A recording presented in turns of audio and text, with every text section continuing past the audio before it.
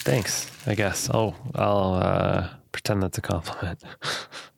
You're also super cavalier. So, Phil, it's... Hey there, Chris. Tuesday. It is always Tuesday. It's Tuesday. Why does it feel like a Monday? 50% of the time it's Tuesday. Yeah, that's true. I don't know. That's weird. That's super weird, actually. Really strange. But it is Tuesday, and it's a normal day where the sun comes up, which is a good thing, I suppose, right? Yeah. It only happens about 365 times a year. Oh, once every 24 hours? Well, every day is a gift, Chris. I mean, it's a miracle. We might have some listeners that live a little more north than us. I don't know.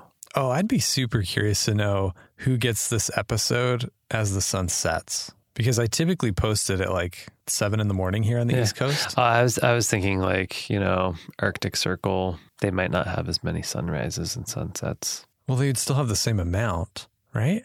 Nah, I think there are parts of the world where the sun is like always down for a while. See, I just thought it was like it would be either up or down for like a couple of hours at its peak. You know what? Let's go see the Northern Lights together. Okay, only if you hold me while we're doing it. It's on my bucket list. Do you have any other things on your list for this fine Tuesday, Phil? I suppose I do. I would love to talk to you about some pasta. That's funny because... And what to do with it.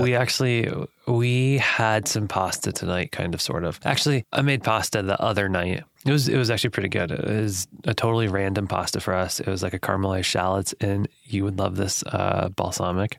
And I didn't have enough shallots to really have the right quantity in this recipe. So I saved some pasta, about like half of it. And we just threw some random stuff into it tonight for a quick little dinner. Anyway, sorry. Oh, what a great idea. Pasta, yes. When you were making it, did you have any issues with it sticking together? Well, actually, let me go back. Was it homemade pasta or boxed pasta? It was boxed pasta, Phil. I'm sorry. This was just like a super quick meal. Don't apologize to me. I suck at making pasta. I made ravioli the other day. It was the worst. Anyways, this pasta that you made, did it ever stick together in the pot? Or in the strainer after, or even on your plate? Did you ever have any that were like, coupled together like you and me? I don't underneath the Northern Lights think that I remember that happening. Well, that's probably because you did it right.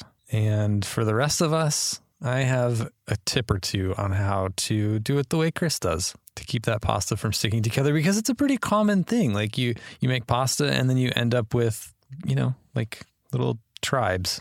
Clumps? Clumps. Clumpy pasta? Yeah. Is that a thing? Okay. I'm sorry. You might need to see a doctor about that. A lot of it has to do with when you throw the pasta into the water. Okay. And I think the knee-jerk reaction, if this is something you react to, would be to throw that pasta in the water before it reaches a roaring boil, because, we're in the interest of saving time and honestly, like, what's the big deal? But yeah, it actually matters quite a bit with your pasta, because pasta sticks together mainly because of starch. Would you agree, Chris? That was honestly going to be my guess. And I was trying to figure out like how you would eliminate some of that, but I think you're going to tell us. Sure. And that starch is kind of activated when it gets into the water. And so really what we want to do is we want to have our pasta in the water for as least amount of time as possible. And so when we throw our pasta in water that isn't yet boiling, it's just spending more time in the water than it needs to. And that pasta, or that starch rather, just kind of collects and coagulates and groups together, clumps together. So when it's finally ready, when your pasta is to your preferred liking, whether it's, I don't know, whatever al dente means, it's like a trendy hipster word these days. You pull it off, you strain it, and then you go to eat your pasta and it's clumped together. To eliminate that, Chris, it's super easy. Just wait till your water reaches a roaring boil. You got pasta, and it's delicious. And that's what we call a quick tip. I guess I did do something right on Saturday.